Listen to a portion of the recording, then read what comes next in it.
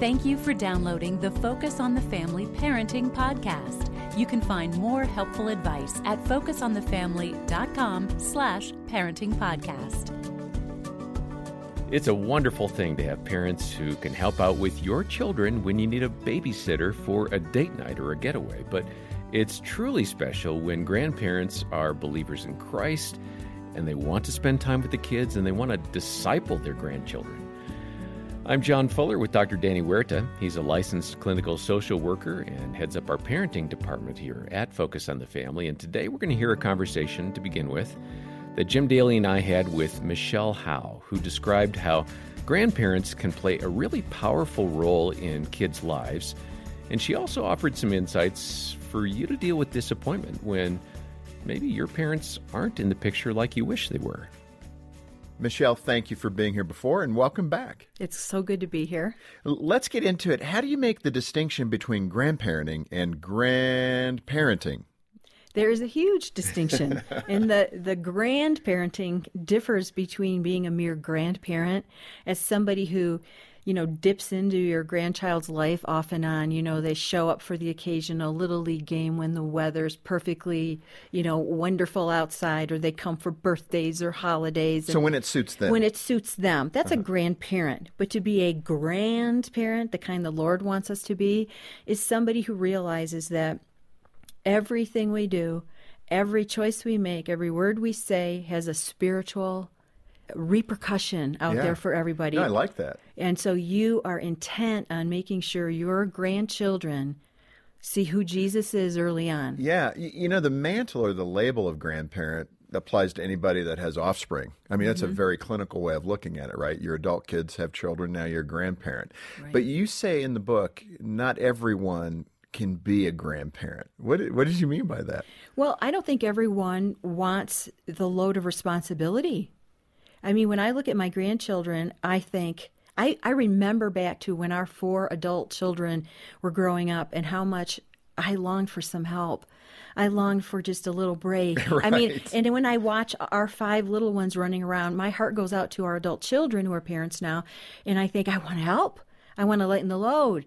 And I want to love on those kids. Yeah. In fact, you got a piece of advice about that time when your kids were toddlers. What was that advice? Let's share it with a few million people. Well, when you have small kids, you have a hard time.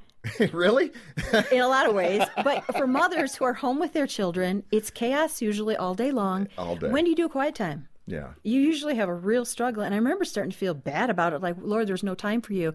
And one older, seasoned, grandmotherly type woman said, listen, go to that verse in 1 Thessalonians 5, where it says breathing in and out, pray continually. So you get some verses, you put them in obvious places around your kitchen, your bathroom, whatever. You walk by it, you breathe it in, you pray it out for somebody. And I love that. And I even think that's all you can do. That's all you can do because moms are up in the middle of the night. They're up tending their children all through the day. I mean, it is a 24-hour job.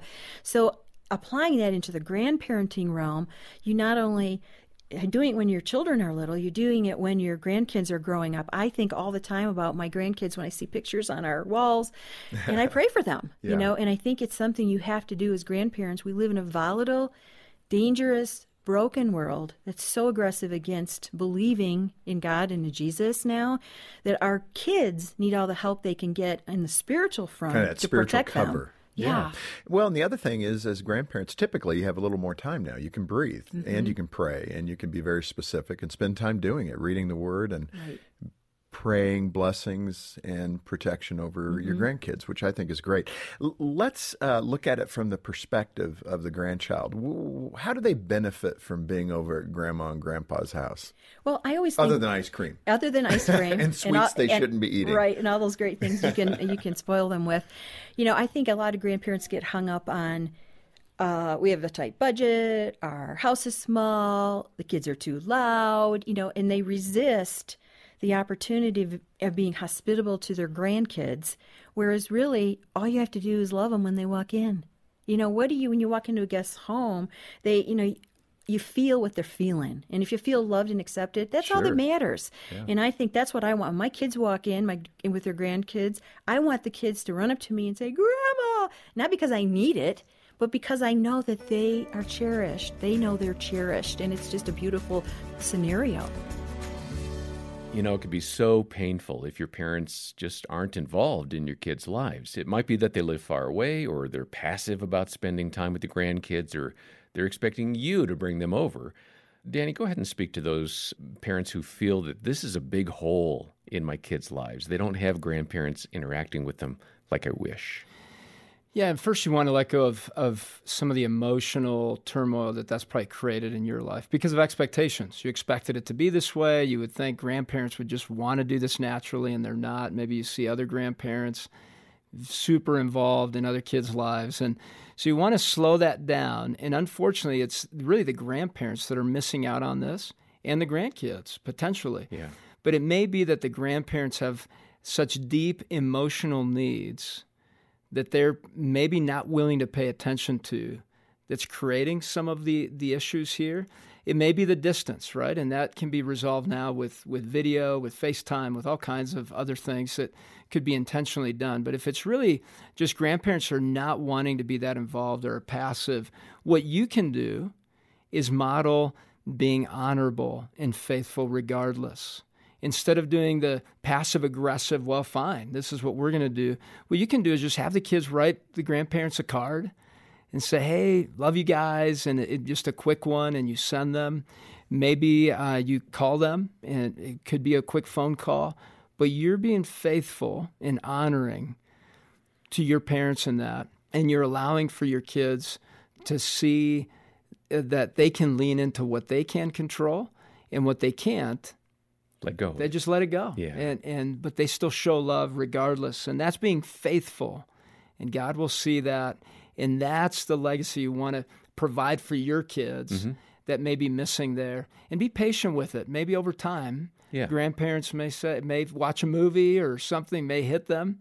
Maybe it's the ending of life coming soon. All of a sudden they change and they want to be involved. Allow for that.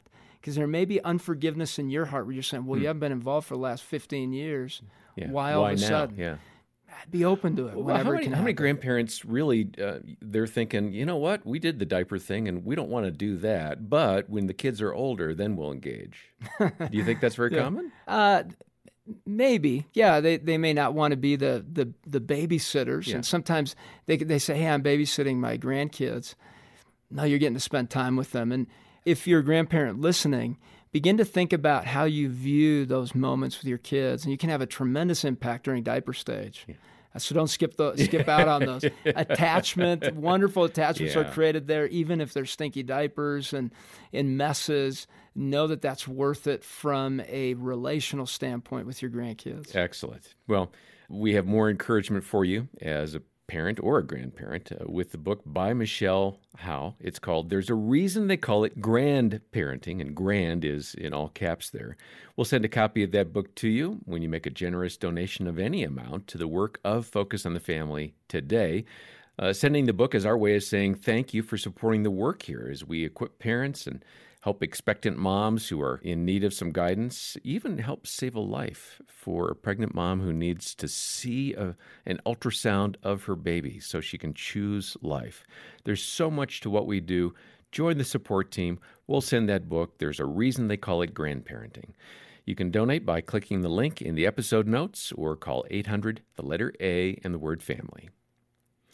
And stop by the website to find other helpful articles and resources for grandparents. Danny and his team have created and kind of curated a variety of resources with some solid biblical advice, and we'll have a variety of links there for you. Next time, advice to help parents and grandparents avoid common areas of miscommunication. For now, I'm John Fuller, and on behalf of Dr. Danny Huerta and the entire team, thanks for listening to the Focus on the Family Parenting Podcast.